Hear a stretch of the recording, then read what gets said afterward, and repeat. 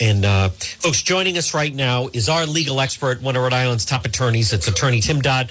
Good afternoon and Happy New Year to our friend Tim Dodd. Thanks, John. Happy New Year to you and all your listeners.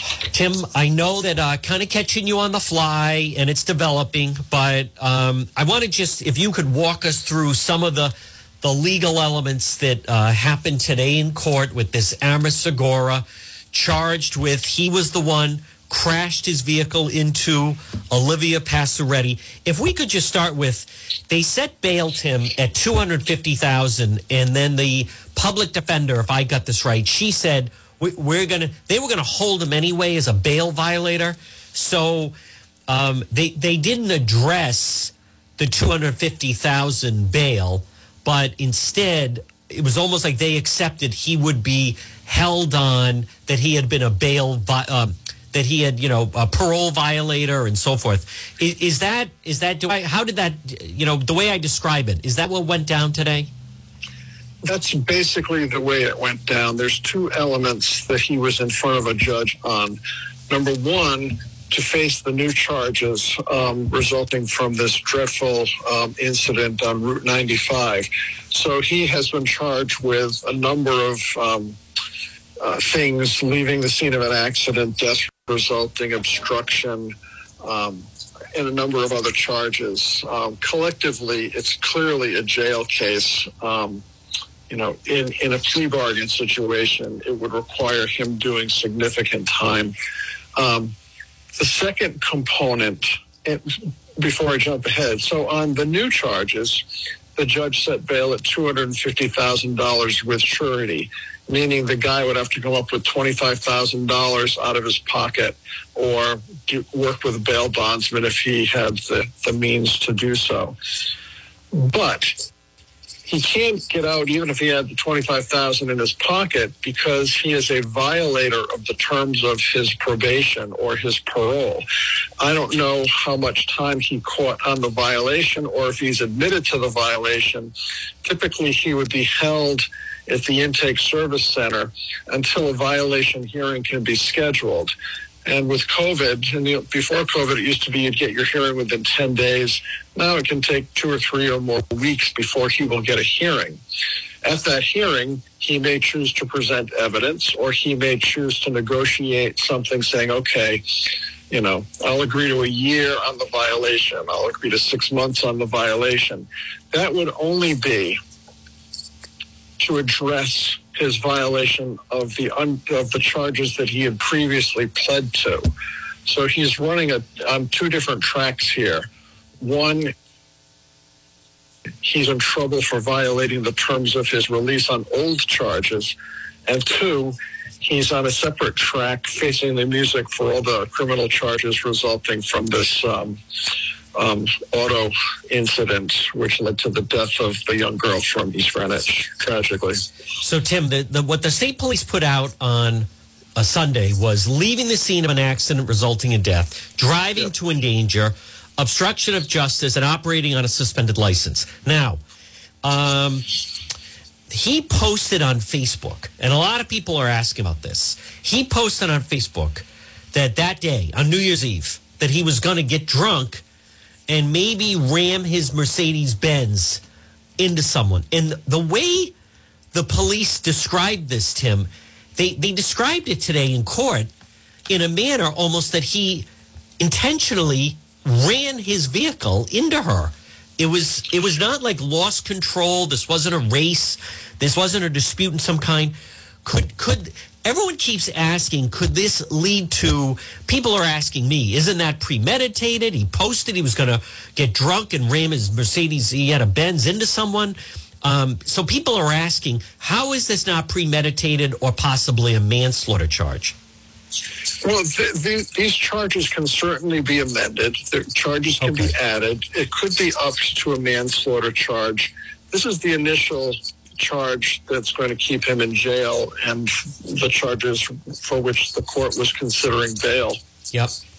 As this case proceeds, he could certainly find additional charges added on. So let's By the way, what you have on your Facebook with all of this guy's Facebook material, you've got better reporting than what I've seen, like in the Projo and other sources. They haven't printed all of this material. You've got this material, which really tells the tale about this guy's frame of mind. Let's talk first about intoxication. There's no evidence that he was intoxicated. That's probably, if he's smart, and this is all speculative, he's a guy who's been through the system more than once. Assume he was, for the sake of discussion, intoxicated when this incident occurred. He runs away. He doesn't turn himself in, but the cops get him the next morning. By then, if he or any similarly situated defendant is picked up the next day, now the alcohol is not going to be in their system. Had he stopped at the scene, arguably, and had he been found to be intoxicated, he's looking at 12 to 15 years in jail if convicted or even in a plea bargain. He left the scene with death resulting. That's also a jail case, but not nearly as potentially significant in terms of time to serve as it would be if it was driving to endanger while intoxicated, death resulting. That's a much more serious charge. I'm not saying that's why he ran away, but if he ran away because he might have been intoxicated, he dodged one of the many bullets that are still coming his way. As far as the premeditation, words mean what people want them to mean. And if there's nothing more than that Facebook post, I'm not sure that would be enough to convict him. That might have been a general sentiment a day before when he said it, but we don't really know what I think I know what happened. I think you know what happened, but there's a difference between what we think we know and what we can prove in court. Right. I think it would be a difficult task to prove premeditation. You might get an involuntary manslaughter, you might get manslaughter, but I don't think there's sufficient evidence based upon what we know today to get the premeditation element. Tim, in court, and again, folks, we're speaking with our legal expert, Tim Dodd, about the Olivia Passaretti, the accused. This Ramis Segura was in court today. He's being held. Tim, the police did mention, I think there was an odor of, cannabis in the vehicle, and I think they said they found at least 3 empty Coronas. I'm not sure if he admitted to them that he had been drinking and smoking, but so does that in any way, there's, some empty, I think I know the answer to this, but what about just, because people are saying, yeah, but the car reeked of weed and there was some empty booze, some empty containers. I'll let you answer. I think I kind of unfortunately know the answer to this, but who consumed the beers that were empty? Did he have a passenger? Were they from 3 weeks ago? How long had they been there? Right. Had he consumed them within a sufficient window of time that they could have given him a high enough blood alcohol level to be driving while impaired? The same would be true as to the marijuana. I've rented vehicles in other states. You get out of the airport, you get into the rental car from any of the major vendors, and many times the car smells like pot because people are smoking pot in cars all the time. If I got pulled over, the car would smell of pot. That wouldn't mean that I was the person inhaling the pot. I just was in a vehicle that smells of it. He could have smoked pot copious amounts 2 days before. Again, I think I know what the answer is. You think you know what the answer is, but proving it in court is an entirely different operation. Tim Dodd, what about, it was revealed today, so it's kind of interesting how the plates he had on the Benz didn't match what, should have been on the Mercedes, which is common where people just take some license plates, throw them on. The car, when the police were going through it, belonged to the person that they bought it from in Lincoln. So the girlfriend who lives in Charlestown, and again, I have her up on the website. I pulled her information. Alicia Peckham. She shows up at the scene, and she's talking with the police, and she's saying, "Oh, I think my boyfriend was in an accident," and then leaves. Well, they go to the person in Lincoln who the Benz is registered to, the Mercedes. The guy shows them a bill of sale that he sold the Mercedes to Segura's girlfriend, this Alicia Peckham. They show up at her home in Charlestown. She says, I haven't seen him. This is on New Year's Day. I haven't seen him for 2 weeks. They search the house, and he's hiding under a bed. Could she end up being in trouble for that? Yes, she could. Yeah, sure. Yes. She could be an accessory after the fact. There's criminal charges coming her way, too, for sure. Would they, because this guy, as you say, Tim, he's been in trouble like his whole life, certainly since he was 18, but even before then. People don't like it, but by him leaving, then they couldn't give him the blood tests and breathalyzer and everything else. But, Tim, do you get the sense Norona's, let's call it what it is. Peter Norona released a statement last night, doesn't always do that. A lot of people are watching this case. It's a high profile. This poor 17-year-old girl, this maniac, rams his car into her, runs her off the highway, kills her. He flees the scene. Is this something like, Tim Dodd, take us through, do they go to a grand jury? Like, could there be a number of different charges that just they haven't presented yet, but they could just drop like a boatload on this guy? Yes, and I expect that will happen. And, John, both on this matter where he caused the accident which killed the young lady, he's looking at significant jail time. And he's got so much over his head right now with previous charges. Yep. I mean, he could wind up catching, I'm just speculating, a year or 2 or 3, maybe more, maybe less, on all the violations. I mean, from Peter Norona's perspective, I mean, there's a growing backlash against lax prosecution of criminals around the country. I mean, there's been this push to be easy and have no cash bail and let people out of prison, et cetera, et cetera. We're now reaping the harvest of these liberal policies. And this guy, this defendant, is like the poster child for the system not doing its job. Yep. He's been let out. He's been on, given suspended sentences. He hasn't been made to serve the time. He violates. He doesn't catch all the time. He violates again. He's done just about the whole menu of criminal activity. He's stolen cars. He broke into Governor Raimondo's car. He broke into the governor's SUV, for crying out loud. He's committed B&Es. He's used stolen credit cards. He's committed a third-degree sexual assault, apparently. I mean, he's done the whole smorgasbord of criminal conduct out there. And Norona's got a lot to answer for. How did his department, in large part, let this guy keep getting back on the street? So will this become a political problem for Mr. Norona? I mean, everything's a potential political problem, but he's got to release statements. He's got to get out front on this one because this is an embarrassment to the whole judicial and police law enforcement system. It's an embarrassment. Tim Dodd, and again, folks, you haven't seen it. I posted on DePietro.com his record. Tim, the jacket's like an inch thick, but all these suspended sentences. I mean, you and I talk each week, but there is like a. You wonder, how is this guy even out on the street? He's definitely like a career criminal.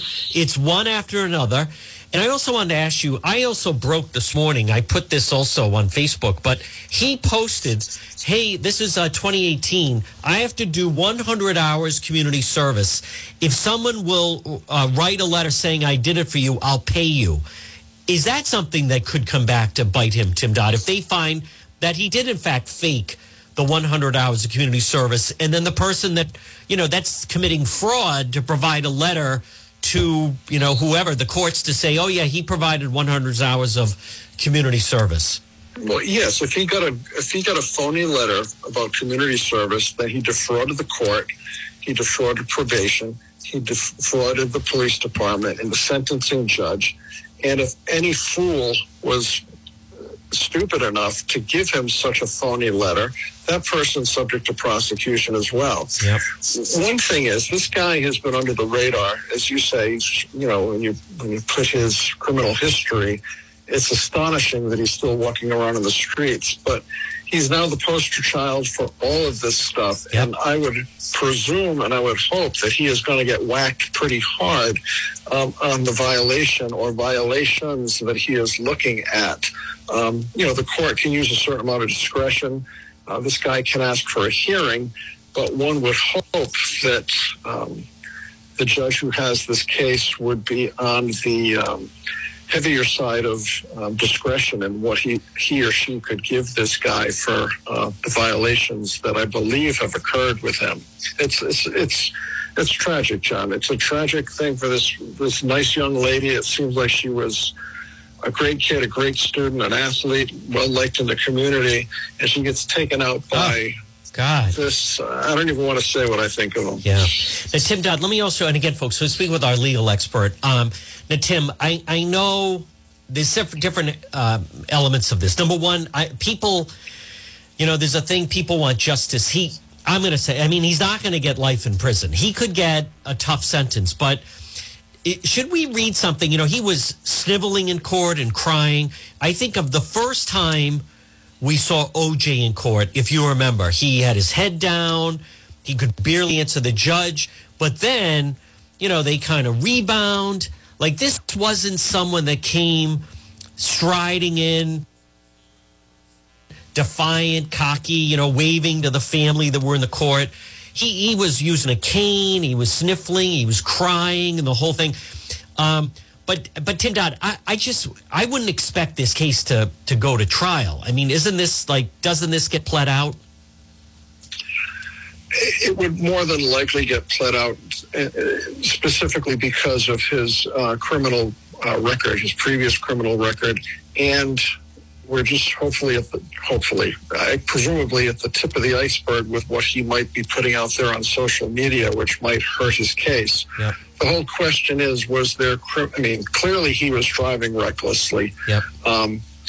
People don't know it, but there's cameras all over the highways. So in this case, I believe the state police were able to capture, save, and preserve video of this whole incident unfolding. There's many times that if they know there's a death and they get in touch with DOT promptly, there's video surveillance all over the highways that people don't know about. And I trust and I hope that they've got that footage, because if it shows this guy behaving like we've been reading about, that's another nail in his coffin.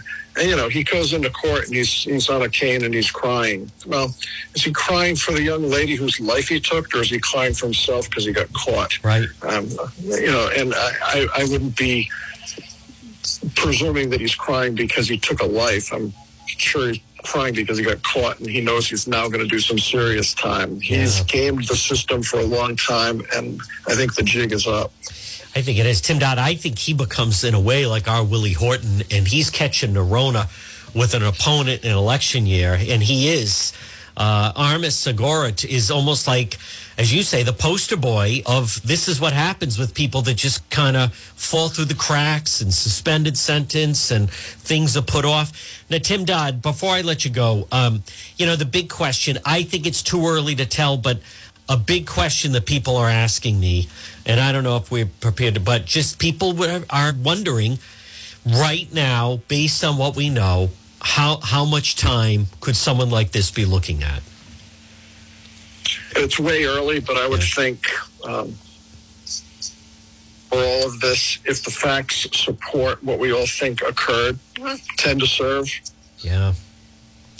10 to serve. So like 10 to 15, 10 to serve, something like that. Well, when you have a death like this and there's a DUI component, that's where you get into the 12 to 15, 15 to 18. If they don't have the alcohol component, but you do have some of this Facebook material, 10 to 12 years to serve. And Tim Dodd, if not to put you, but I would imagine right now, State Police Nerona, they are, I mean, you tell me. I think they're going through, number one, all the social media, but on top of that, trying to find ways to,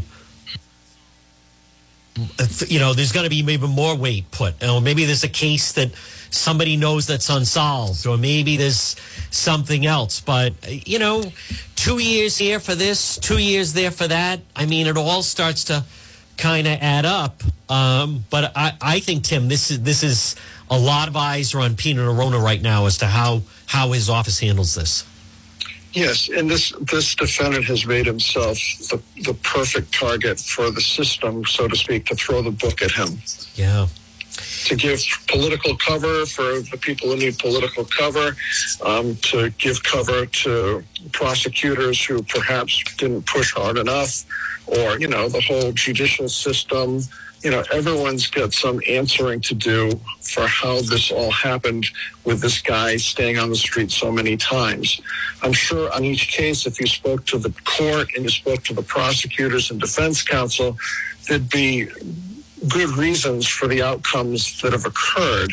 But now you look at the end result and you look back in time, and to the average person, or to any person, it's just an outrageous situation that this dreadful person has been out on the street doing every imaginable crime.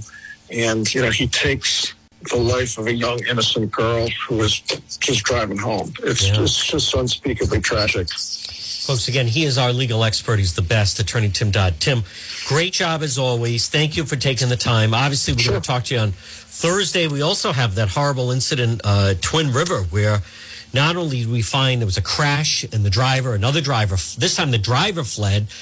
The woman who was killed in the crash was his fiance, and the guy driving it, and that was the Lincoln case. But we'll one at a time, and we'll talk about that on Thursday. Thank you, Tim Dodd. Look forward to it, John. All right. Thank you, folks. There he is. He is the best. Attorney Tim